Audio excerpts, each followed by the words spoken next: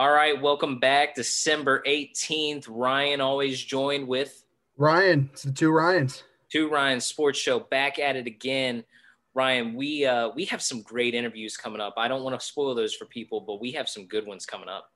I can't wait to have everybody else hear what we've already heard. I know we pre-record some of our interviews, but folks, the next couple they're out of this world.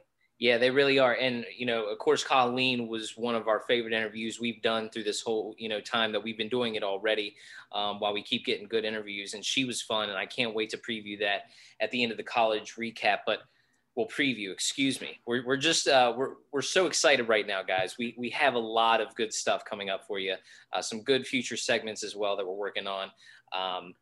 But Ryan, we talked about it last episode, maybe even the episode before that. This is conference championship week. Are you ready? I don't know if I've ever been more ready for a conference championship week. This year, as weird as it's been, feels different. It feels very different. One thing I cannot wait for is I feel like everyone has their idea of the four. It's going to be Clemson regardless, Notre Dame regardless, Bama, whatever happens in those games, and Ohio State even. But I don't think that's the case. I think there's going to be some serious fallout after Saturday. There typically is during conference championship week. Sometimes you have teams, even if they play close games, they still make it in. But that doesn't mean everything's set in stone, especially in this year. Before we get into the big in-depth conference championship matchups, it's still a conference championship. It's a Power Five.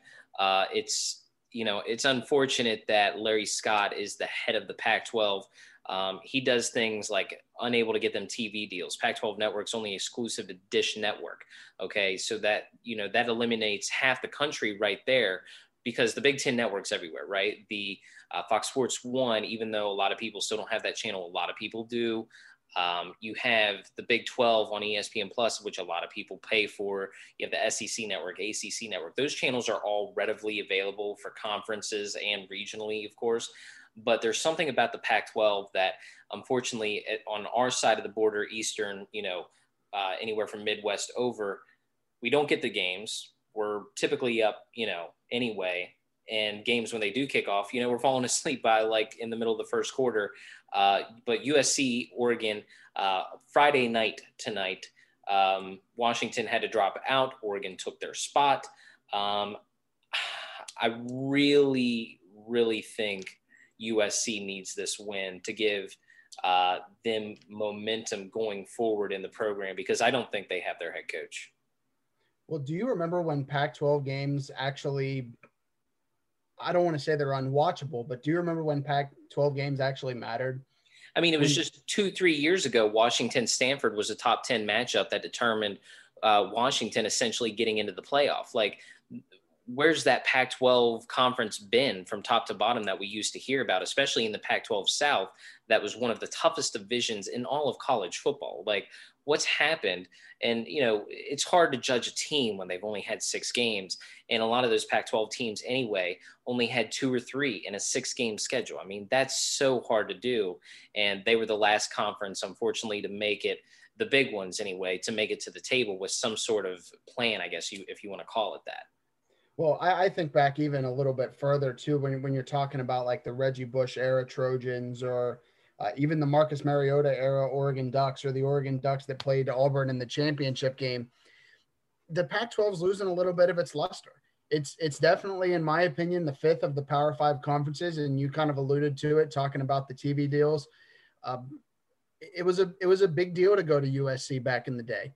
You signed to USC, you knew you were signing for a power football team, and certainly they're ranked. What is their ranking now? 15 in the nation? Yeah, 15. So, I mean, no matter who wins this game, they're not going to get to go to the Rose Bowl, because that's part of the playoff this year. So they're just going to get an at-large New Year's Six Bowl, which, is great for the program, right? But, I mean, in the large picture of things, USC needs this more than Oregon.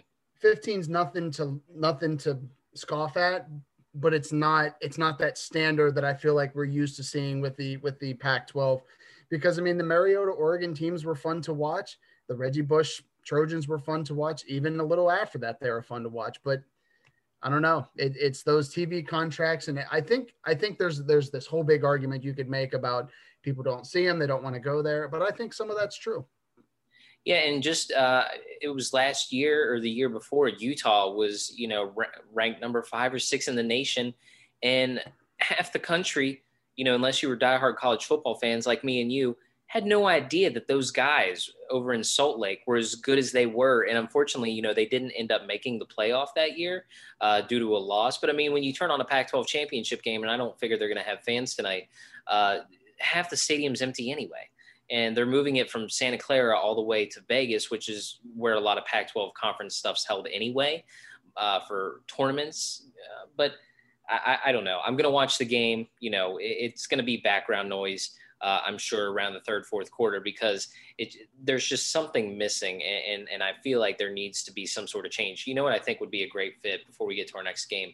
The Pac-12 network becoming part of Fox's coverage, because Fox could take control of that like they did the Big Ten network, combine that, really take a grasp hold on Big Ten coverage, Pac-12 coverage, and really give it the push it needs. But unfortunately, you got a commissioner for the conference who just doesn't seem to make any good business deals. But let's get into it. At noon on Saturday, Ryan, this is we got 2 games, so we'll do the first big noon game here. Northwestern, Ohio State. This is playoff all over the board. I feel like the Big Ten, they changed the rules for Ohio State to get into the playoff, for the conference to make money, for Ohio State to make money. And when you think about it, I mean, Justin Fields, he's a great quarterback, 15 touchdowns, 3 picks on the season. I hate that the fact that they're in the Big Ten title game, and the country, America only thinks 9.1% of people think Northwestern will win this game on Saturday. I'm not. I give Northwestern about a 60-40 chance. So you understand how important Ohio State is to the Big Ten and to the national scope by the Big Ten changing the rules for them to participate in the conference championship with 5 games. This is Ohio State's playoff life. If they don't win this game, they will not be put in, because we saw it last weekend with Florida's game, who had an outside shot probably anyway of making the playoff. They would have had to win the SEC game, which we'll talk about. But we saw that with a team that played their 10th game of the season and fell off. So Ohio State has an opportunity to kind of buck that system, whether you like it or not. All they have to do is beat Northwestern. Now that sounds like 91% of people think that should be relatively easy. Northwestern's not gonna shy away from them. Northwestern wants to end this, and I see no way that if Ohio State loses this game that you can even consider them for a playoff spot. They absolutely have to win this game to be considered, unless things shuffled at the top, but they're not going to shuffle that much. So Ohio State needs this game. I'm giving the nod to Ohio State, though. Whether you feel bad about them or not, they're the better team in this situation. I think that they'll win 14, 17 points over. I mean, this is a rematch from the Big Ten championship game from 2 years ago, and Northwestern gave them a game until about late in the third, early in the fourth, when Ohio State pulled away and ended up winning by 2 touchdowns. I mean, let me ask you this. I mean, we're not in that committee room, but on Sunday and, Sunday morning, late, Sunday morning, early Sunday morning, however you look at that, late Saturday night, do you think if Ohio State loses, let's say they lose a close game on Saturday, the committee is going to put them in? Because a lot of people, don't think Texas A&M is one of the 4 best. Well, and that's kind of the hard part to determine, right? Because we look at it from a standpoint of, is it clear that these are the best teams? And I sometimes think about it in the sense of a 4 and 5 matchup. If you have a debate about that last spot, could 4 beat 5 or could 5 beat 4? Certainly anything could happen, but even given a small sample size, Ohio State may still be the better team. Texas A&M's loss is now, or Texas A&M's win over Florida, which is their best win, is a little bit minimalized now because of the game results. I don't think the committee is going to step up and put an Iowa State in, even if they win. I just don't think they're going to try to make that argument for it. And they're certainly, they don't even care about Cincinnati. Apparently Cincinnati they just don't matter. Whatever Cincinnati has done to the committee to upset them is noted because Cincinnati they are not even in the picture anymore. And that's sad because they're an undefeated team. Most likely will win their conference championship, but I think Ohio State is probably still going to get the nod, barring they get blasted by Northwestern, in which case Texas A&M, if they're able to handle Tennessee, which I think they will, would likely get that nod. Yeah, I mean, let's just move along to the other noon game. I mean, if you have a 2 TV setup or, laptop TV, make this a 2 TV during noon, okay? 2 TVs. Just keep that in mind, folks, because Oklahoma plays that team in Ames that I think actually has a really good shot of making the playoff and slipping in at number 4 and actually possibly leapfrogging Texas A&M, and maybe they end up at 5 if they beat Oklahoma on Saturday. It's because of people like Brock Purdy. 2,272 on the season, 17 touchdowns, 6 picks. Now, look, that's not lighting anything up by any of the imagination, but I mean, the guy's been there since the Reagan administration. I mean, he helped, in the Cold War, okay? Like, that's how long that guy's been over in Ames. I mean, that game was Spencer Rattler on the other side, who really came into his own, as we talked about it many episodes back, but really came into his episode,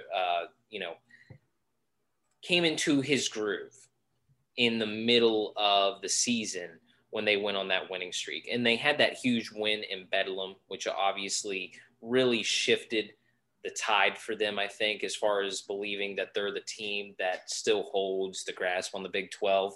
But I love that team in Ames, man. I really do. I think Matt Campbell is going to come out with an excellent game plan on Saturday because I feel like that he thinks and that team believes that they deserve a shot to be in the playoff. Just, it has similarities to.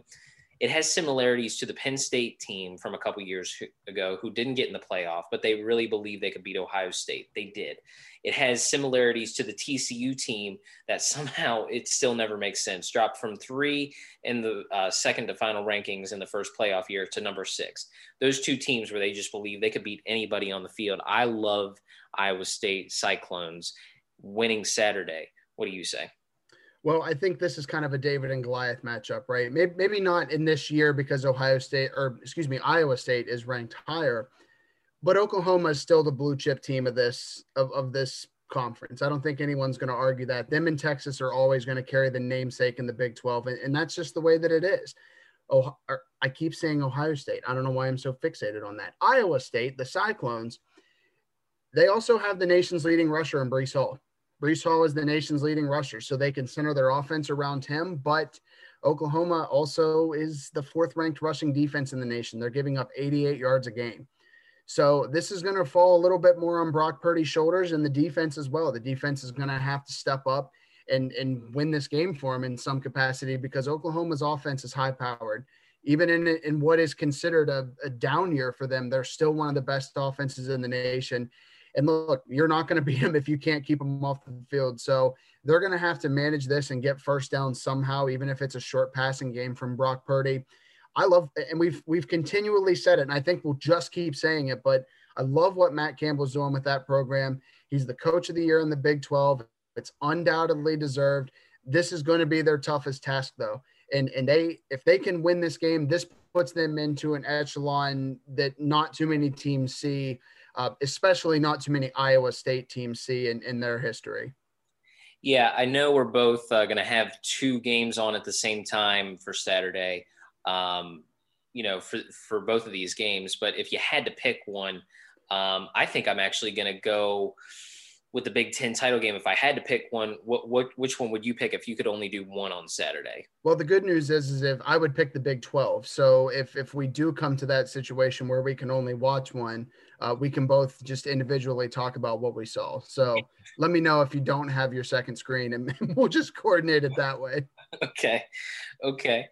But look, guys, we've talked about it. You want to talk about something we've talked about a lot on this show. We have not talked about a matchup upcoming more than this Clemson Notre Dame matchup. The reason why, and of course game day is going to be there on Saturday. Why wouldn't they be? I mean, it's a playoff quarterfinal. There's no other way around it than that's what it is.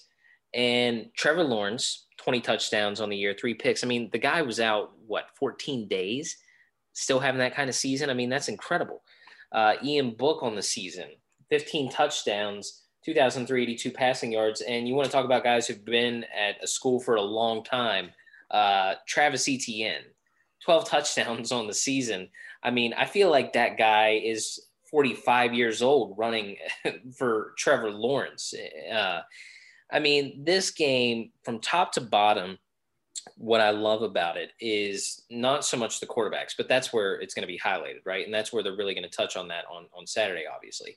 But where I love it, and a lot of those strengths lie in that matchup, is actually on the outside for the wide receivers for Clemson and the corners for Notre Dame, because Notre Dame's secondary at times this year did not look good, especially in the first Clemson game when Trevor didn't play. So that's something that everyone's going to be talking about on Saturday for this game is, well, Trevor didn't play the first game and Clemson almost beat him. Yeah. Well, you know how we always talk about controlling the line of scrimmage, and that's, these ads just pop up all the time on my computer and it drives me nuts. Okay. So, so looking at what Notre Dame brings to this game, I want to look back for a second first. Just remember how great that first game was. Remember how fun that was to watch. It was best of season. Undoubtedly. I think the only game that I can, I think of the LSU Florida game. It was fantastic. I think of the Coastal Carolina BYU game. It was also fantastic. But this game stands alone. And if we can get a repeat of that in some capacity on Saturday, we're going to be living large. I think this game's going to be won on the line of scrimmage because Notre Dame has the 8th ranked run defense in the nation. And the first time they played Clemson in that game, now I understand that it was a little bit more of a shootout between two teams, but Travis Etienne had 18 carries for 28 yards. That's 18 carries for 28 yards and 1 touchdown in that game. Now, DJ Uiagalelei, he was fantastic. He was fantastic in that game. And everybody's argument is, could Trevor Lawrence be much better? I think that Trevor Lawrence can put up those numbers. I think that he can also be great. I don't think that there's any argument about that. But this game's going to be won at the line of scrimmage because the first game, too, looking back at the run statistics, Kyron Williams had 140 yards and 3 touchdowns in that game. So if you want to win this game, your defensive line better come to play because this is where it's going to be won. Certainly Lawrence and Book can hurt you on the outside, and those matchups are going to be ones to watch with Notre Dame secondary.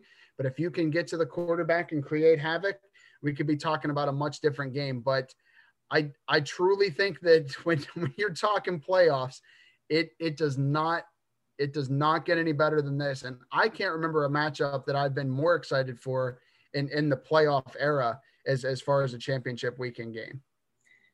Yeah, there's definitely been a few that stand out to me as far as very important matchups. I mean, the Ohio State-Penn State conference championship from a couple years back was very huge.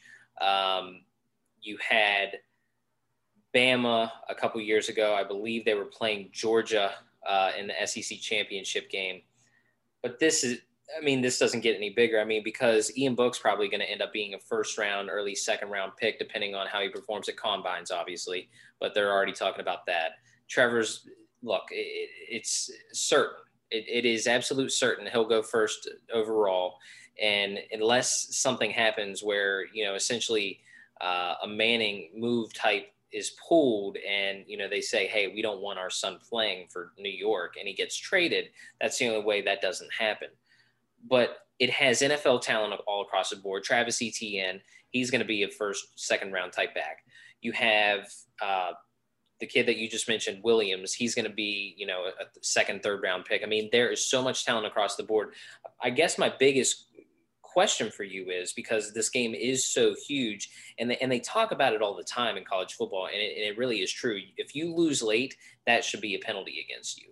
You should not have the option to lose a game and then be into the playoff. Do you think whatever happens Saturday, regardless, both teams are in? Because I don't buy that. I don't either. And the reason that I wouldn't buy that, and I would have a lot of questions if that did happen, is because how could you then make the argument that Clemson, albeit great, they've had a great season, but if they lose twice to Notre Dame, you're talking about a team that has then lost twice to a playoff team and does not have a conference championship to show for it. So then let's say, just based on our earlier talks, let's say Iowa State wins.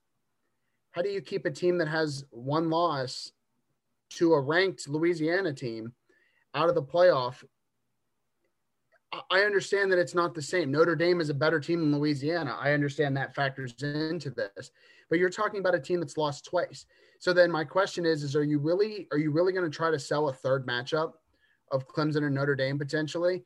Because at that sense, I think what would happen is, let's just say Ohio State wins, Clemson loses, but they are in the playoff. You're going to shuffle that around so it's not a Clemson Notre Dame game again. So Ohio State's going to move up to 3. Notre Dame stays at 2. Clemson would move to 4. If Clemson is able to beat Alabama, which note I don't think would happen, but if Clemson's able to beat Alabama in that game and Notre Dame knocks off Ohio State, which I think would happen, as good as it may be, is it a third time really a good sell in the same season? I don't think so. I think you really have to think about moving an Iowa State or, as much as people don't like to hear it, maybe a Texas A&M into this, because I just don't see accepting a team that has 2 losses to the same team who is in the playoffs. I just can't see putting them in. You have to put a conference championship winner or somebody else in there. Yeah, my last thing on this game is I feel like the committee at times doesn't value conference champions as much as we do, because I feel like they've proven time and time again, even though that committee changes every 2 years, that it seems like they don't value conference champions. It almost seems like that at times. Well, and it's strange this year too, because this is the first year, and we've mentioned this too, that we've ever talked about Notre Dame being in a conference. I know that doesn't necessarily play to this whole narrative, but Notre Dame's finally in a conference. And I think if Clemson beats them and it's a good game, I think you have to keep them both in. I know that argument doesn't necessarily hold up then both ways, but it's one of those weird scenarios of the college football world that, you might see this matchup a third time. That doesn't mean I want to see it. But I think if Clemson beats Notre Dame, you might have to prepare yourself for a potential third matchup. But I'll just go ahead and say it, and we'll preview this again down the line. I think this is Alabama's championship to lose. Well, I'm glad you talked about Bama, because that's the last conference championship game on the slate. Bama, Florida, this game obviously would have had a lot of more meaning, right? If Florida wouldn't have lost last week, but, shoulda, coulda, woulda. And look, Bama's just so overpowering, and they're so good. I mean, Devontae Smith, Jones at quarterback, who I think because of the way things happened for Florida last week is probably going to win the Heisman, him or Devontae Smith. And they have essentially put themselves, I think, as long as they don't look ahead, they're going to end up in the national title game. And then depending on who they play in the national title, obviously anything can happen. But, I mean, they're just so overpowering and so good, and that's typical from Bama anyway. Well, and I think this is an odd way to look at it, but you touched on it, that this game would have a lot more meaning given the last week result. If I'd have told you a 40-yard throw would make this game a lot less meaningful, you would probably say, well, that's a great Hail Mary. But if I told you it was a 40-yard toss of a shoe, you would probably be less inclined to believe that. But that's kind of where we're at in this in this scenario is Florida has thrown a shoe to basically weed themselves out of the playoffs. Florida wins this game by some miracle. Alabama's still going to make it. They dropped to 3, they dropped to 4. But Alabama's in this. I don't see a plausible scenario in which Alabama will be kept out of this. It's kind of weird because you almost talk about it in NFL terms. You think about teams that, they clinch the first round bye, they have home field, all that. So they rest their starters in week 17. I feel like Alabama could rest their starters in this game and they would be fine. I don't feel as if there's any scenario that could kick them out of the playoffs in this championship game. Yeah, I can't wait for it. Another conference championship matchup. Slate to end the season before we get into bowl season. But Ryan, tell everyone the fantastic interview we have today. Yeah, we have Colleen Wolfe, who is an analyst reporter for NFL Network. Definitely one of the most exciting interviews we've done. She was very, very excited. And I think we probably could have even talked all day about the NFL. We could have just went team by team and done this interview, which was fun. But I hope that everybody enjoys it as much as we and Colleen did. And now our interview with Colleen Wolfe. All right, we now welcome on the host of NFL Game Day Kickoff, Good Morning Football, the Around the NFL podcast, a regular on-air personality on NFL Network, the wonderful Colleen Wolfe. Colleen, thank you for joining the Two Ryan Sports Show today. What is up? Thanks for having me on, guys. Yeah, we're excited to have you. We're excited to welcome you on, and we never need an excuse to talk football, so it's always great to have a football-minded guest with us. So Let's jump right into it. Okay. So this year being unlike any other, I know you've probably heard that a million times too, just like everybody else has. I think one of the things that has been glaring this year is the number of coaches that have been exceeding expectations in the NFL. There's a lot of conversation around which coaches could win Coach of the Year, and there's a lot of debate about it. So in your personal opinion, who kind of stands out as the potential winner for Coach of the Year? That's such a hard question because it's such a weird year. I mean, obviously with like all of, the pandemic and stuff like that, the fact that there was no real like off season, no preseason, no real chance for a lot of these teams to kind of get to know each other, get to figure out like what their strengths and weaknesses are. And so like, I think about a team like the Browns and Kevin Stefanski, first year head coach, like week one for them was just like, I don't know, trial by fire. Let's just see how this works. It didn't work out great, by the way. They got like completely blown out by the Ravens. So I think that, at this point now in the year, teams are kind of like finally getting into a groove, but it is like so crazy how many teams actually caught on way quicker than at least I thought that they were going to. I thought that it was going to be a lot, just like a slower process in general, more of a learning curve. And when I think of Coach of the Year, obviously Mike Tomlin comes to mind first. I feel like it should always be in the Coach of the Year conversation just because his track record is just so ridiculous. He has had such success so consistently over his tenure in Pittsburgh. And then this year going the way that they have, 11-1, it's been incredible. And sure, the last 2 weeks for them haven't been great, recency bias, whatever. I still think Tomlin has done just an incredible job with this team. But you also have these upstart teams that are doing things like a year before they should have done it, like the Dolphins and Brian Flores. What a surprise. I did not think that this team would be competing the way that they are this year. I figured, it would be a little bit of a slow build, and next year they would have it all together. Now, their schedule has been kind of cake.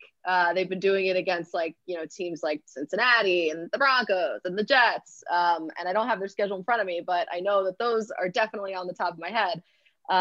So I think that I would say it's between somebody like Mike Tomlin and probably Brian Flores for Coach of the Year. We have to see what happens still. A lot can change. A lot of these awards are sort of like a popularity contest and media driven and narrative driven, but I think that those two coaches have done an excellent job.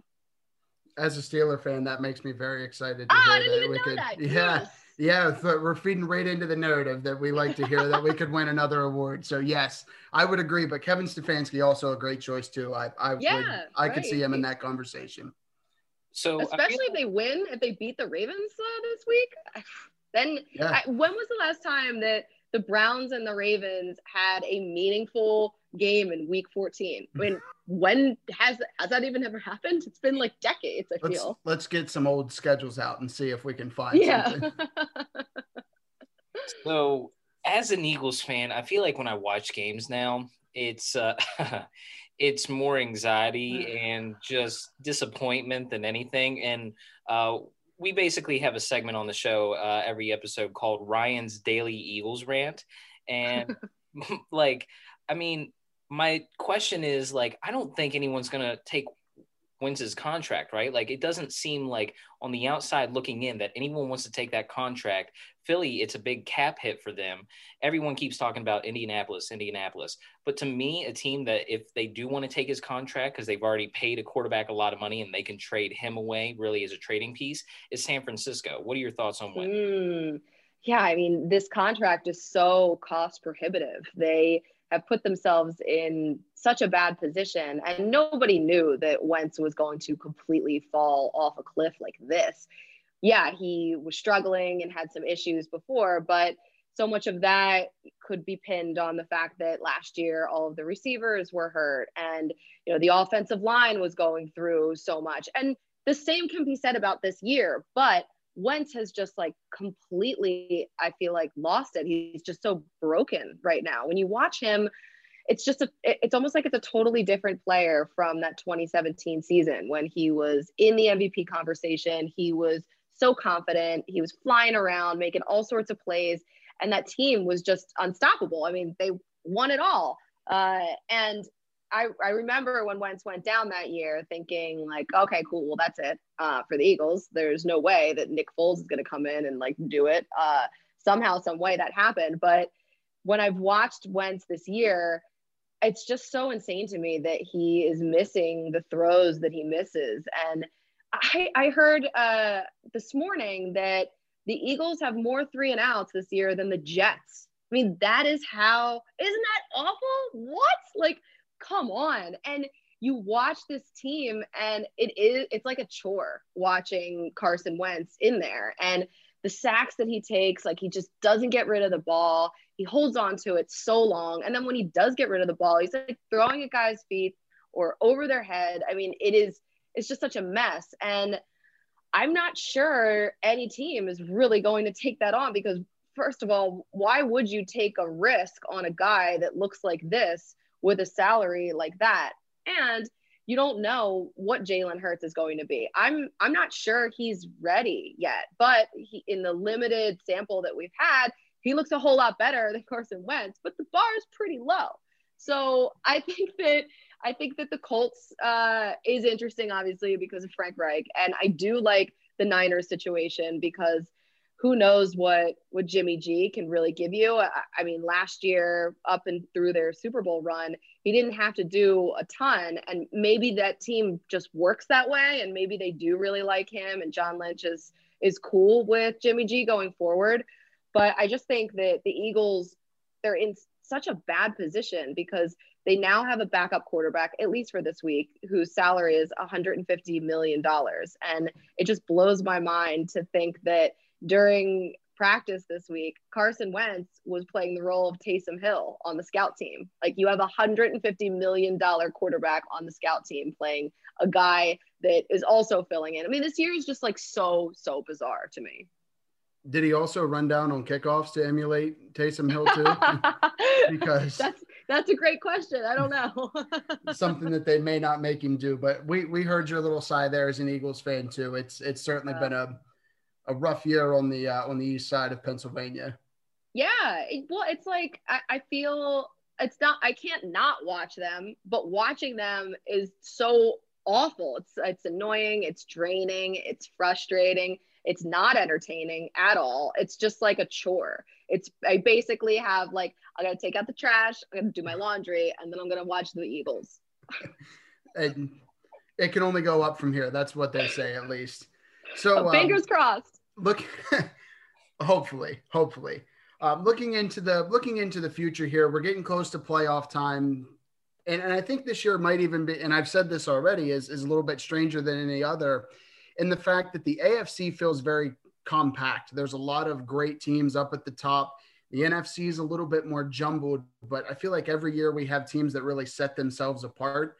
So can you give me 3 teams in each conference that you really think can make a run down the stretch and could win a Super Bowl? Ooh, could win a Super Bowl. Because I'm thinking to myself, like, okay, teams that can just get in at this point. For me, I think, are we talking just AFC or NFC? You can give me 3 from both or whatever, because I feel like there's a limited number, even though there's so many good teams. I know. So I feel like the Chiefs are obviously, that's, for me, that's the cream of the crop. And I don't think I'm really alone there. But I think that the team that matches up the best with the Chiefs would obviously be the Steelers and that defense. But it's not like I'm going to say an 11-1 team is going to make a run and win the Super Bowl, because that's absurd. I think, it's so funny. I think the Browns are playing really well. Now, I don't think that they can win a Super Bowl, and I'm not totally sure how far they can go. But I think this week will give us a really, really good indication of where they are and how much they've actually grown. Or if, some of the things we've seen out of this team are just sort of situations with matchups and, good luck, because obviously they've been able to run the ball so well. And in order to win the Super Bowl, you need to be able to have a team that can run the ball. You need to be able to be balanced. You need to be able to keep the defense off balance. But I think that the Browns have that. And obviously Baker Mayfield has been, his numbers, he's having career games because of that running game. So I think the Browns could be in the conversation to at least make a run. I don't think that they can win it. The Colts are interesting because their defense is good, but Phillip Rivers really is meh, even though he's getting a little better with T.Y. Hilton. I'm seeing at least some progress at this point. I mean, it's about time. It's week 14. So that's cool. Thanks for coming to the party, guys. And then I'm just not sure how I feel over in the NFC. I feel like I could just sit here and talk about every team. I'm sorry. This is a very meandering answer. Over in the NFC, just top of head here, I feel like I don't really know what to make of the Bucks.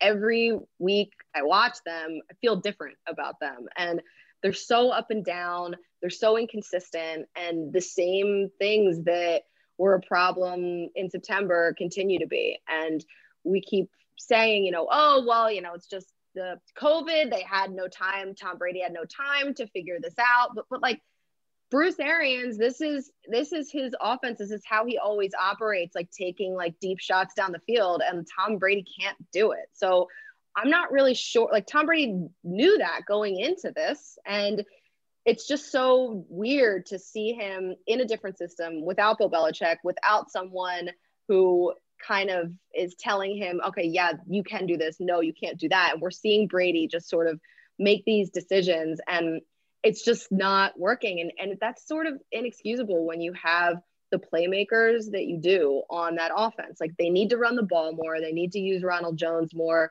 to get these guys open. And they're just not. That defense is really good. Secondary is a little suspect sometimes. We've seen a lot of those guys get burned, but their run defense is obviously awesome. So I'm not sure what to make of them. I'm trying to think in terms of the wild card, and I don't know, who do you guys like? Who do you guys think could make a run? We love Vegas. We joke that we do that we're a Raiders podcast because we love Vegas. Waller, Jacobs, Henry Ruggs, Carr, all of them. So you're not worried about the getting blown out by the Falcons, the whole debacle against the Jets, Well, they got away with the Jets, concerning. Right? And the Falcons, the Falcons, that's one of those games that you find yourself on NFL Sunday at 1:00 during witching hour with Hanson. Okay, they're not going to go to that game anymore because it's just, I can't believe the result type game. Right. Where their strength lies going down the stretch, it's not in their offense with Jacobs, Waller, and Ruggs. Where their strength is on that defensive line and their secondary, really, because if you look at the last couple games, they've really held opponents to under 200 yards, passing a game. And that's amazing. I mean, it was the Jets, last game, but that's a team that can get hot down the stretch.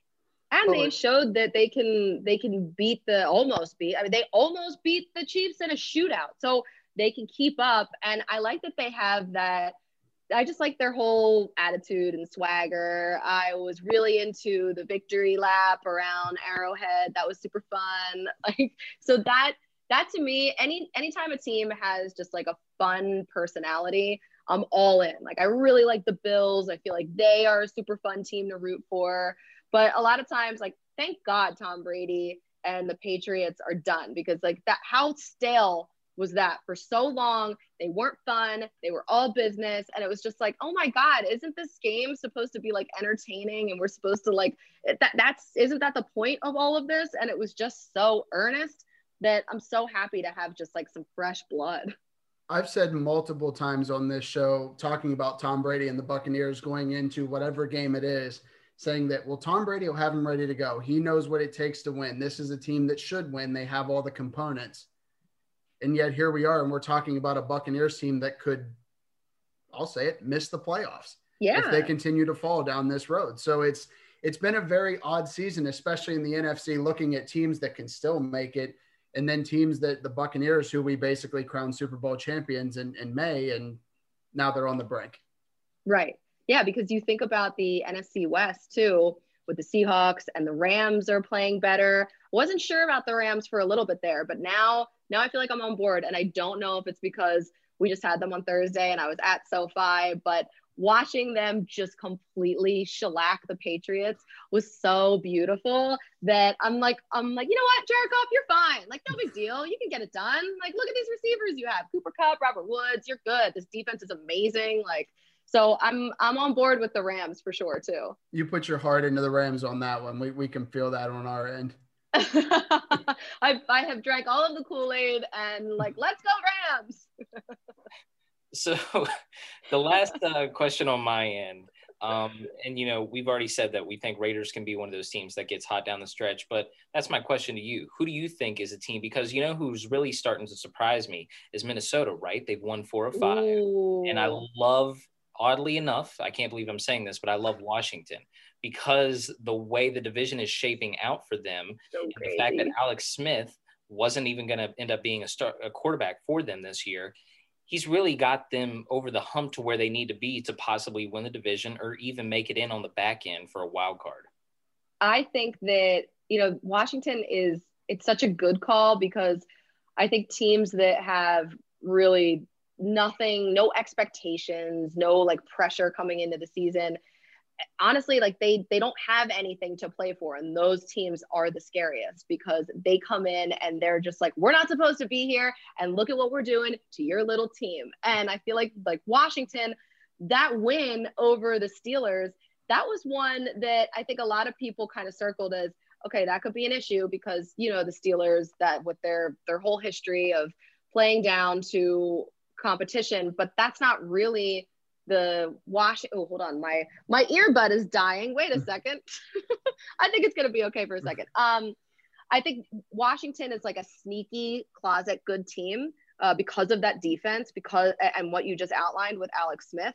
So I think that people look at every team in the NFC East and they're like, they're all trash. But honestly, those are like the scariest teams because they are the ones that aren't supposed to be there and will absolutely like rain all over your parade and basically bounce you from the playoffs. And with that defensive line, we knew in Washington, we knew that was going to be its strength, but oh my God, they are so good, so dominant. And Ron Rivera, I mean, how could you not root for him? Everything that he's been through, this Washington team has been so dysfunctional for so long, on the field, off the field. And I'm with you. I think that they can make a lot of noise. I'm also looking at the Giants a little bit now. Joe Judge is doing things with this team that I didn't even think were possible. And they've won like 4 straight now. The fact that they beat the Seahawks in Seattle, that was a bit of a shock to me. That came as a massive surprise. And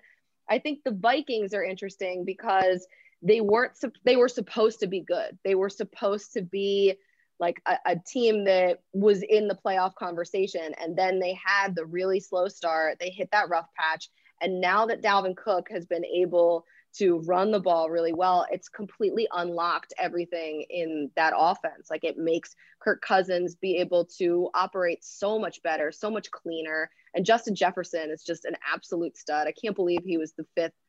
I can't believe the Eagles did not take him in the draft, but I won't even go there. He's been really, really good. So I, you know what? I'm with you. I have so many teams swimming around in my head right now. Basically, I need you to be like, talk about that team, and then I can go. That's kind of the way it feels this just in the NFL this year as a whole, because the top teams, there's so many of them that are standing out, and the bottom, we just don't talk about them. But everybody in that middle, you feel like they have a chance to make it or make a run at least. For sure. The wild cards are really, really interesting. Like, the AFC is absolutely loaded, and the NFC is super interesting too. Like, you just have a lot of different teams in it. I mean, obviously the Saints and the Chiefs are, in it to win it, but you have a lot of other like fun, frisky teams that are making noise, which I love. Well, we'll look forward to January. I have one last question for you though, Colleen, and this is more of an NFL Network question. Okay. So you've obviously had the pleasure of working with a lot of great personalities and a lot of former athletes, but I'm going to single out 2 of them here. Who's the better trash talker between Michael Irvin and Steve Smith, 2 very legendary receivers in this game? I mean, easy. It's Steve. It's Steve.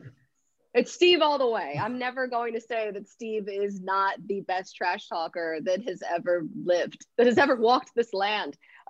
Steve trash talks like I've seen him talk to so many different people, so many different like funny ways. Like, he has such a way about him, because like when he talks trash, a lot of times he does it also in a charming way, which is sort of odd, but it's always super funny. And then when you have Irv and Steve together, it's so perfect. The television just like it makes itself. And the 2 of them, the fact that they are just such confident wide receivers, it is just like, it's magical every time they're together. I never know what I'm going to get. Well, I know last week he brought a fork into the broadcast to say sticking a fork in the Patriots. I mean, if you're going to get creative, bring silverware. I don't really know where he got that fork. The fork was huge. Like, who has a fork that size in their home? What are you using that for? It was like a trident. I don't know where he got that. Well, if we ever get the opportunity to talk to him, I have my first question lined up for him. I need to know based on your assessment. But Colleen, we do really appreciate you coming on and talking with us this afternoon. Again, as you know, we said we have a lot to look forward to down the stretch. But as you go about your work and your personal life, hope that you and all of your loved ones stay safe, stay well, and we'll hope to talk to you again in the future. Thank you, guys. Ryan, good luck to your Steelers. And Ryan, I'm with you all the way on this long, dreadful journey with the Eagles. Ryan, Colleen was so fun, and what a great interview. I love when she said this is probably a long, meandering answer, and she asked our opinion. I would sit and talk to her one-on-one about every single NFL team. If she wants to come back and do that, I'm totally in. Let's set it up. Let's just have a one-on-one conversation about every single team. Yeah, I really hope we talk to her down the road, because she was truly one of the funnest people we've interviewed doing this. And we're going to keep giving them good interviews. That's for sure. But absolutely. Ryan, you said you have some sports notes for me that you wanted to share. Yeah, absolutely. So, we always do our NFL preview, but we wouldn't be a sports show if we didn't cover a couple other big news stories from the last day and a half, 2 days sort of. First, I want to start in the world of hockey. So the big news coming out of hockey yesterday, the Capitals goaltender Henrik Lundqvist, the King, former New York Ranger, is now going to be sitting out the 2020-2021 season due to a heart condition. This obviously, number one, this is really devastating to Henrik Lundqvist. I think the world's better when the King's on the ice. Always loved playing against him whenever he was in New York. I'm personally a Penguins fan, so he was a thorn in our sides for a little while, but that's perfectly fine. But looking at it from a Capitals perspective, this is really going to hurt them in the sense of their goaltending situation, losing Braden Holtby in free agency. So now most likely going to be turning to Ilya Samsonov and then Phoenix Copley as the backup goaltender. The drop from Braden Holtby and then having King there is kind of a safety net, maybe even a regular starter, is certainly going to be a little bit of a drop off in Washington. Yeah. You always think about Henrik, right, as a mainstay for the Rangers and helped them get to that Stanley Cup back in 2015. So, speedy recovery and hopefully he can get one more season. Yeah, we certainly don't want to see anybody have to sit out for those medical reasons, especially it's something as serious as a heart condition. So I think you and I both wish him the best and hopefully can get back out on the ice soon. The other big sports news, and this is one that I feel like we could have an entire conversation about, but we'll kind of keep it brief here, is that the MLB, Major League Baseball, has now agreed to elevate the Negro Leagues of former years to major league status. So that means that all records and championships will be identified as major league records. Certainly there's players that played exclusively in the Negro Leagues in the Hall of Fame, but the MLB said that this is a long overdue, basically oversight that's been needing to be done for years. And I would totally agree. Just based on the little bit that I know about the Negro Leagues and some of those players, there is absolutely no doubt in my mind that those guys would have been the best in the business in baseball in the 30s and the 40s, even before that. But I think this is a very long overdue oversight. I'm glad that MLB finally got this done and we can give those men the recognition, men and women, the recognition that they deserve in this sport. Yeah, absolutely. It's a part of the game and it's part of its history. And Jackie Robinson Day, there's a reason that it is a day that's celebrated in the league every year. It's because he changed history. He changed something for the better, so more than well deserved. Yeah, and so many other players in that era too that changed the game in their own way. So hats off to the MLB for getting that done. Again, the Negro League certainly not an oversight any longer. Well deserved. Absolutely. Well, Ryan, we talk about that this was going to be a huge football preview show, but we didn't realize it was going to be this big because we got more NFL action. And look, it's not on paper, it's not the best record-wise versus record-wise teams, but that doesn't mean it's going to be a bad NFL Sunday. I mean, you look at a couple of weeks ago, it was like that, and it was one of the most incredible Sundays the season has had. And I feel like that could end up happening, especially with some divisional matchups that we're getting this weekend. But on Saturday, in the middle of all this, because the NFL still is king, they did not change their typical one-off Saturday that they do in December. And even during the crazy college football slate, even during the quarterfinal playoff game between Clemson and Notre Dame, 30 minutes later at 4:30, you got Buffalo-Denver kicking off. You got Josh Allen going to Denver. Josh Allen, let's be honest, he's probably one of the most underrated still in the league because I feel like people look at Buffalo, even though they beat Pittsburgh this past Sunday night, and unfortunately, I'm sorry that you got to see them lose there. But, I mean, let's be honest, Josh Allen's playing out of this world this season. I mean, he is truly taken a massive leap from his last season to this season where something the young man is playing well. And they're playing against a Denver team that's really bad. I mean, to tell you the truth, this is going to be still a 2 TV type of Saturday, right? You're going to have the NFL game on one TV and you're going to have the playoff quarterfinal on the other. Or I don't know, Ryan, maybe we're going to have to split duties again. I would be fine with that. I could take one or the other, but I'm going to be honest. I would prefer to watch Notre Dame and Clemson. So, but I don't want to stick you with the NFL game, but we'll figure out a way to do split games for that. But Josh Allen, I feel like, and we've referenced it before, I feel like Josh Allen might even be a little trapped. And what I mean by that is we talk about Patrick Mahomes. We talk about Aaron Rodgers. We even talk about Tom Brady. Certainly, we're not going to deny his greatness. They're kind of and Russell Wilson, they're like the guys, right? They are the guys that are kind of the faces of the NFL. They're really the transcendent game changers in that regard. Nobody really puts Josh Allen in that category, but the way that he's starting to play, we're going to have to put him in that conversation soon because he's taken a Buffalo team that had been relatively non-existent for the better part of 20 years. And he's not only made them a division contender, he's made them an AFC contender. He's really put them in a position on his back, certainly along with other players, but really on his play alone too, to put them in a position to win games and potentially win Super Bowls in the future. Certainly you have to get through Kansas City, but I digress. But Josh Allen, I feel like is still a little bit trapped and still underrated, if that's possible. As well as he's played, he still feels like he doesn't get the love he deserves. I would love to know how far Josh Allen could throw a football in Denver. Maybe we'll figure that out because the ball travels more up in the Mile High. So maybe we could see an 80-yard pass from 17. Yeah, maybe we'll get like a Joe Flacco-esque type of like pass, like to Jacoby Jones. Of course we won't be able to get a double OT, but maybe that's the type of pass we get. The other Saturday night matchup, and it's not bad. It really isn't. Carolina versus Green Bay. I actually really like that Carolina Panthers team. I think there's a lot to build going into year 2 for Matt Rule. He's really found something.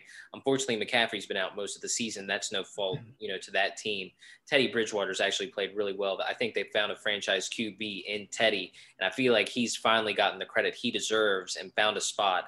Because I actually think he would have been the franchise QB in Minnesota if it wasn't for the injury. And somehow he didn't get re-signed in New Orleans, and Carolina ended up paying him the money, and it was well deserved. But is Aaron Rodgers, is this the game where Aaron Rodgers takes everyone and basically says, hey guys, look at us. We're about to make a run at the Lombardi? In Aaron Rodgers' words exactly, everyone relax. Everyone relax, because Aaron Rodgers is still one of the best in the game for a reason. Just whenever you feel like people are writing him off, and just whenever you feel like it might be going downhill, he does something like this, and he puts on an absolute show. And not to be forgotten in that too, speaking of underrated football players, Davante Adams is kind of secretly, maybe even arguably the best wide receiver in the NFL. Certainly there's a lot of players in that conversation, but the connection between him and Aaron Rodgers and Davante Adams is second to none. There is so much to love about that. And honestly, I think the Packers could be separating themselves in the NFC now. It's been such a jumbled mess this entire season, but Aaron Rodgers is one of those veteran guys that's been there. He knows how to do it. If they can put it together in the playoffs, I think we might be talking about a Packers team in the Super Bowl. Wow, Packers team in the Super Bowl. I mean, maybe. My crystal ball isn't as clear as yours. I mean, he's won one. I think that's the only one that he's been to, right? When he beat Pittsburgh. I don't think he's been to a second. He's been on the verge of being to a second before. But I don't know, that whole NFC top to bottom, we've talked about plenty of times now. It's just jumbled is really the best word. It's hard to figure out who the best team in that conference is. Is it New Orleans? And we'll talk about them in that game on Sunday, which is fantastic, by the way, even without Drew Brees. But I don't know, man. I feel like Aaron Rodgers could actually end up winning the MVP again this season, even the way with Patrick is playing, because everyone really gives Aaron Rodgers a lot of credit for him essentially every season, it seems like, carrying Green Bay to depths, making them way better, if that makes sense. Because I feel like he's just kind of like a Peyton Manning type-esque quarterback where he clearly elevates the team. I mean, you look at a couple years ago when he was out with that shattered ankle and he came back in that Week 17 matchup for the NFC North Division at 425 against Chicago. He threw a 50-yard pass on one ankle to get them into the playoffs, and it was a Hail Mary. I mean, the guy is just unreal. I'm excited to see him play on Saturday. 2 NFL games in the midst of a college championship Saturday, 2020. Who would have thought? But you might just want to order extra wings this weekend between Saturday and Sunday, because you're going to be doing a lot of watching football. Yeah, grab some sodas as well. It's going to be a good one. But, I mean, here's a game that is tricky, and it's because it's New England, Miami. You got Brian Flores and Bill. And Brian, of course, coached under Bill. Miami's They could have won last week if when you really think about it. They were up 10-0 in that game, and Kansas City scored 28. But Cam, here's a prediction for you in the Ryan's 2021 crystal ball that we like to make fun of. I will go out on a limb right now and say this is Cam Newton's last NFL season. It's definitely bold. Because his numbers are abysmal. 5 touchdowns, 10 picks on the season.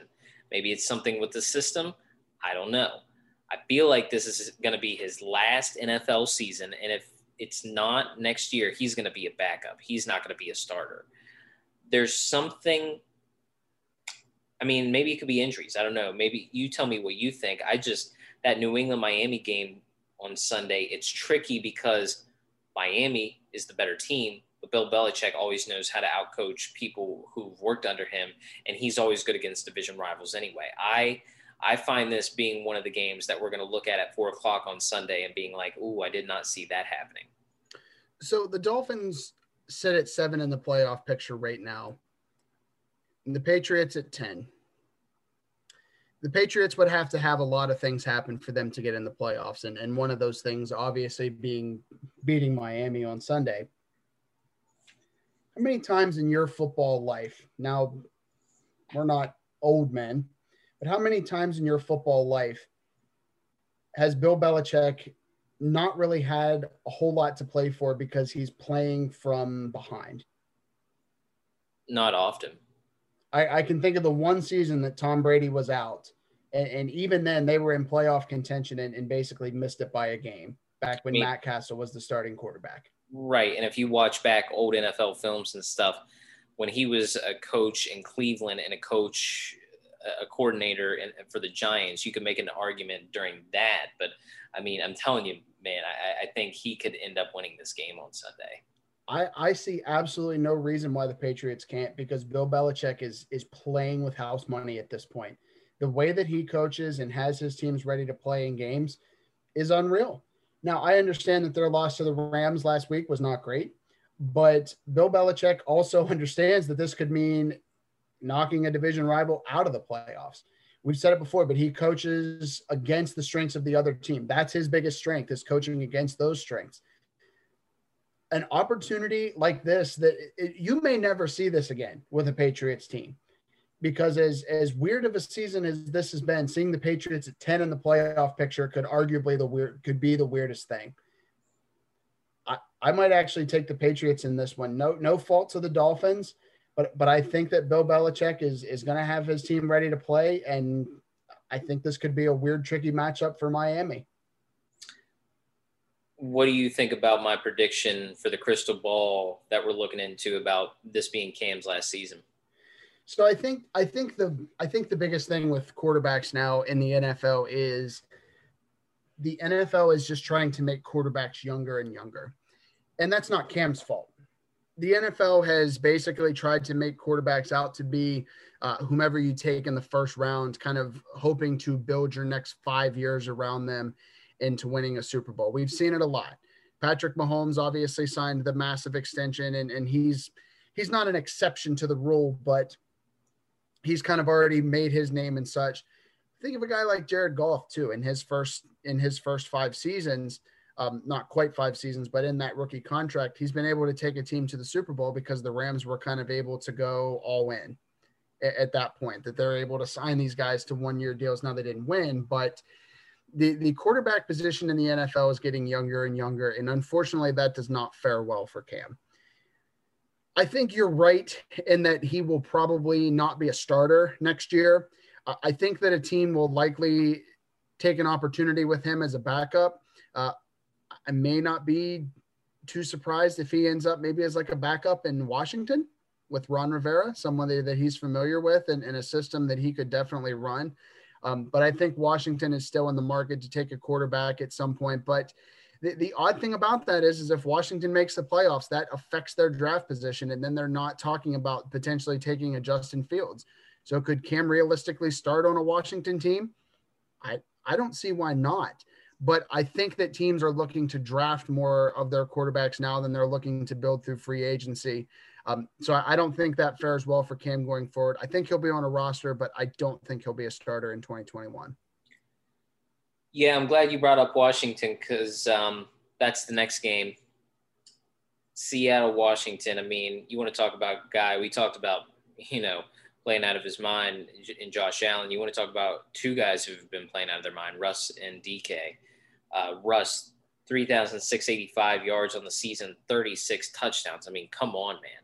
12 picks. I mean, that guy, I mean, you want to talk about a guy who without them, they would not be where they are. It's Russ. And I mean, I know that sounds like a very obvious, stupid thing to say, but I mean, it's true. I mean, Russ, even when they didn't have the talent that's around him the last two seasons, he was keeping that team afloat as people on the defensive side of the ball were leaving left and right. And DK, 1,180 yards on the season, 10 touchdowns. I mean, that guy's just, I mean, I think he's from Wakanda. I mean, he's built differently. I mean, he is unreal. And I mean, that game on Sunday, though, I feel like I guess you could use the term trap game in the NFL, but I mean, I guess you could say it is because they're going across country, right? They're going to be playing Washington, 10 o'clock their time, 1 o'clock Eastern. And we always joke about the West Coast going to the East Coast type game. But Washington, let's be honest, man, they have the best defensive line in football. There's not a number 1A or a 1B. It's Washington, huge gap, then everyone else, whoever you want to go. I mean, that game on Sunday, I feel like Washington's defensive line, especially Chase Young, you have Ryan Kerrigan, you have Montez Sweat, they could really pressure Russ into doing what Russ doesn't like to do, and that's moving away from the ball. Now, he still makes those spin moves and throws to DK all season, but I love this game on Sunday for so many reasons because it is interesting in the fact that Washington is riding hot right now. Well, the big question on my end with that is as we record this, Alex Smith is considered doubtful for the game. Now, why that matters is because most likely they're going to have to turn to a backup quarterback in that regard. But if you remember last week, the football team won their game and they did not score an offensive touchdown. Now, that's banking that you scored two defensive touchdowns again against Russell Wilson, which is certainly not an easy task to do. Maybe a little bit easier against Nick Mullins. But this is a very strange game because we often hear about how the Seahawks only play weird games. I think this game is going to be weird. And I think it's going to be weird because of those factors, because if Alex Smith doesn't play, it's certainly going to change Washington's game plan. It's certainly not going to be the same kind of game manager type. It's going to be a lot more focused on the run so they could be able to stack the box. But the secondary in Seattle is not always up to par. So maybe you could throw, but are you going to be able to get those looks? There's a lot of questions to be answered in this game. And I think that it's going to be one of those weird ones. I think maybe Seattle comes out in like a 1 or 2 point win, but I would not be surprised at all if Washington wins this game weird too, in a very, 1 or 2 point fashion too, because their defensive line recovers a fumble in the last 2 minutes of the game and they kick a field goal.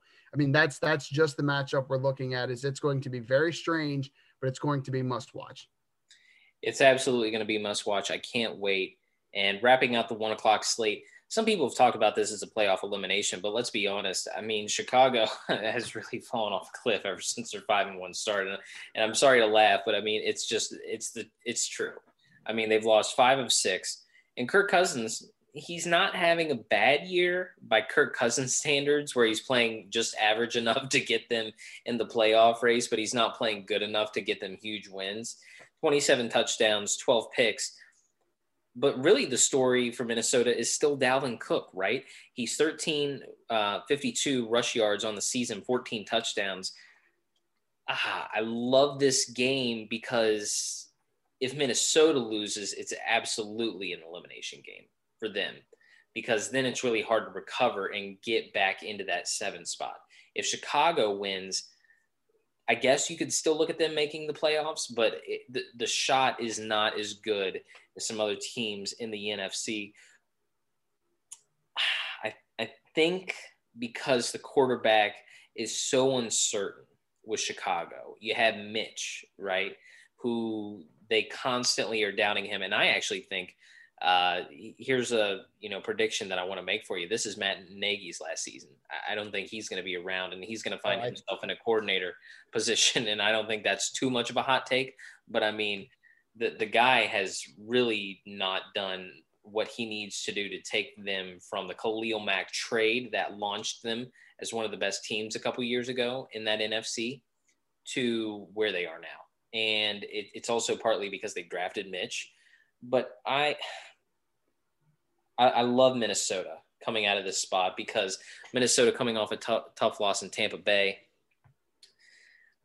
I think Minnesota is going to find a way to do it, and Kirk's just going to be average enough and basically do enough work at the office to where he's not impressive, but not enough to where, the boss notices him, if that metaphor makes sense.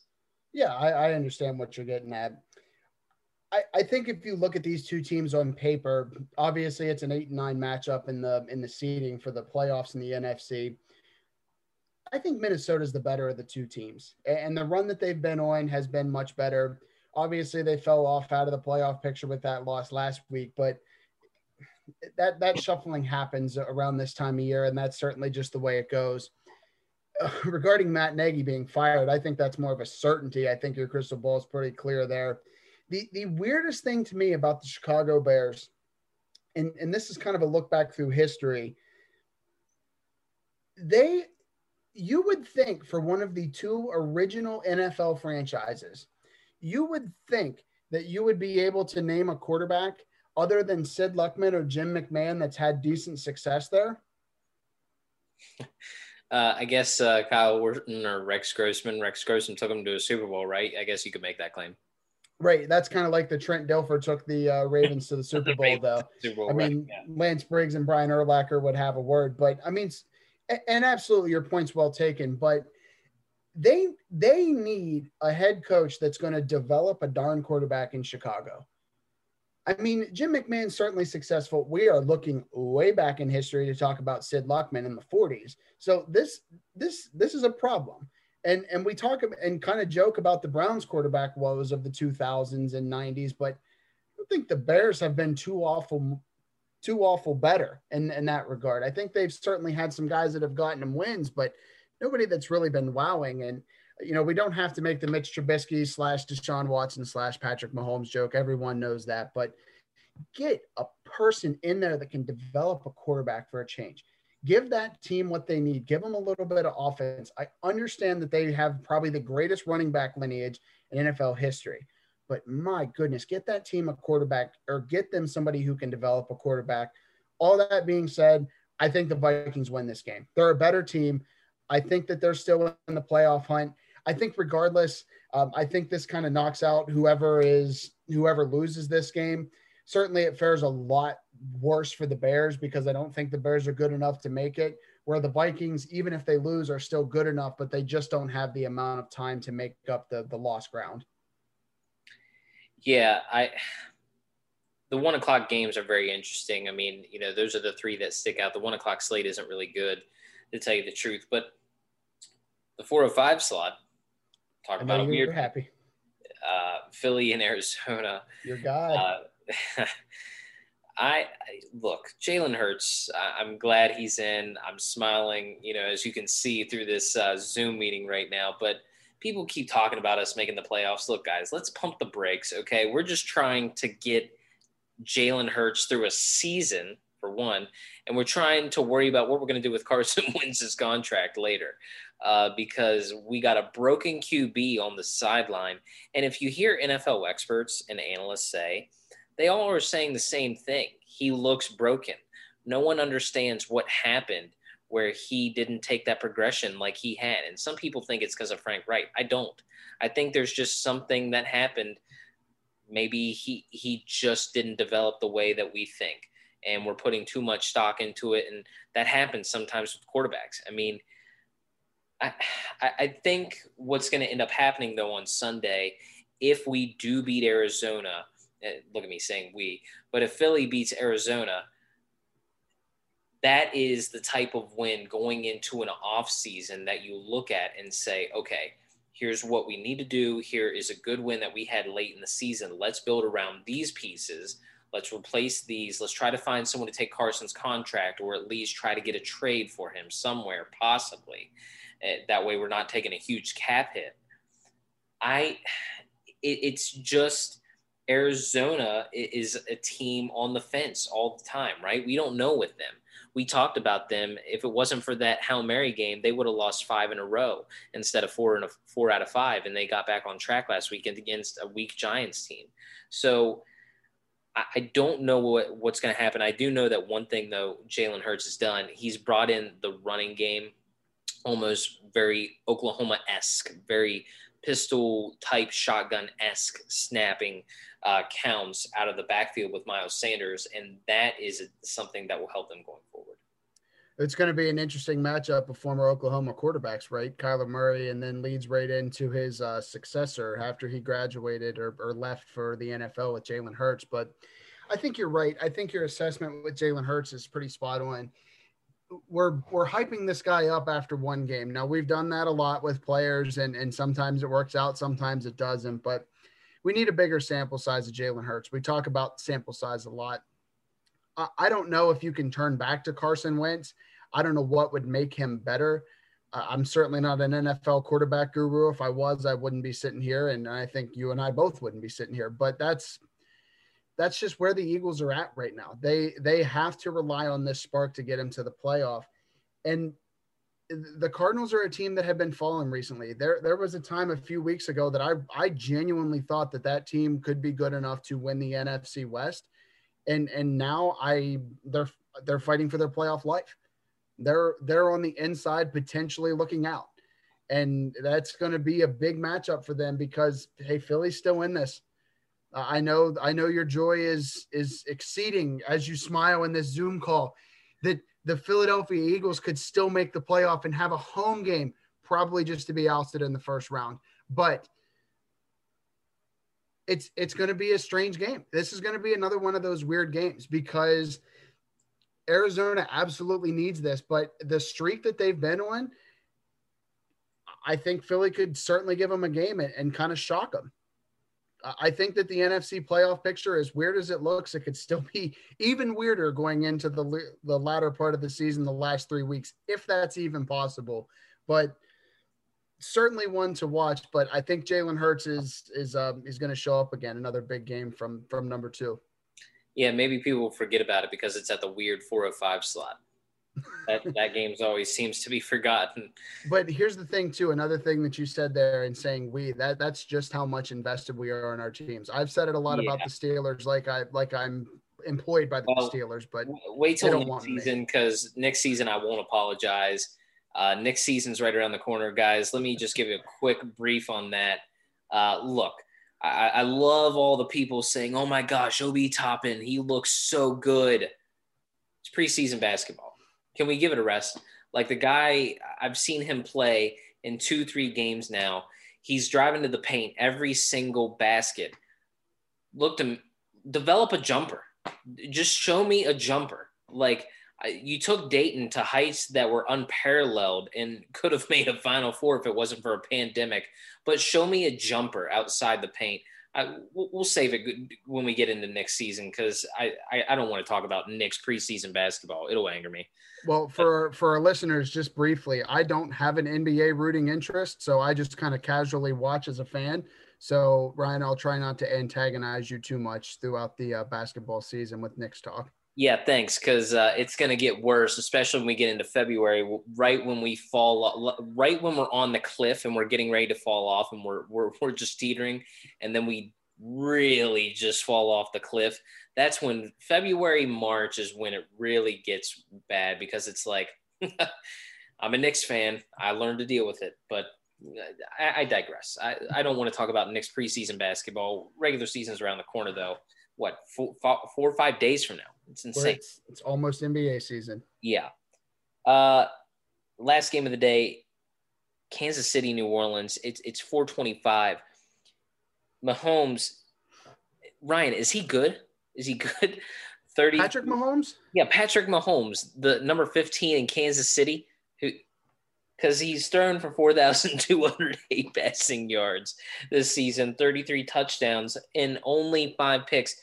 Here's a fun little nugget for you. Travis Kelce, first in the league in receiving at 1,250, 1,250 yards, 9 touchdowns. I actually like New Orleans in this spot, and here's why. Kansas City going on the road, beating Miami, right? Real tough road game. 2 teams that need it, especially Miami, as they're in the thick of the wild card race. But on the other side, Taysom Hill, he's being used exactly how Sean Payton likes to use him in New Orleans, and they're really developing something, I think, really good for him on the play action type of game down in Louisiana there. I actually really do like New Orleans. I think they're going to come out and win this game. I think they're going to shock a lot of people. They're going to take real control of the NFC as far as teams that people look at and say, okay, this is who we think can come out and make it to a Super Bowl, even without Drew Brees, if that was to happen. I feel like there's something on Sunday that tells me New Orleans is going to win this game. Speaking of fun nuggets, did you know that the Chiefs have played 5 straight 1-possession games dating back to November 8th? Dating back to the game against the Panthers, they have played every single game as a 1-possession game. Now, just a quick little recap. That's the Panthers. That's the Great Raiders game from Sunday night, the Chiefs and Bucks game, the Broncos game, and then the Dolphins game this past week. The big thing that's going to have to set them apart in this game is none other than Mr. MVP, Super Bowl MVP, potentially greatest quarterback of all time, Patrick Mahomes. And the reason I say him, obviously he's their playmaker, but they have a chance to potentially run away with this game if they chose to. But that's the problem with Kansas City. They don't always choose to run away with games. The biggest strength that they have in this game is 15 in a potential duel with Taysom Hill. In a one-on-one quarterback matchup, you are never going to bet your farm on Taysom Hill beating Patrick Mahomes in a quarterback duel. So Patrick Mahomes has to come out and be excellent this game. But you know what? I also kind of feel like you, Ryan. I also feel like if we were to turn this game on, say we got caught up in something, we turn it on at like 5:25 and the Saints are up 17-0, I wouldn't be surprised, because that's how the Chiefs play football somehow. They only seem to play better when they're losing, and that's very strange. But I'm taking the Chiefs in this one just because of the matchup of the quarterbacks. I think Patrick Mahomes wins this game. Now, it may only be by a score, and that might extend the streak. But I think just considering the matchups of individuals in this sense, I think Patrick Mahomes is the better matchup. The Saints, if they lose this game, it's just going to keep them falling a little bit. But I think that the Chiefs are better in this scenario. Certainly will be a fun game to watch, but give me the Chiefs in a relatively close one. Yeah, it's going to be a very good game to watch because I think also New Orleans is going to be motivated because they did lose to Philly last week.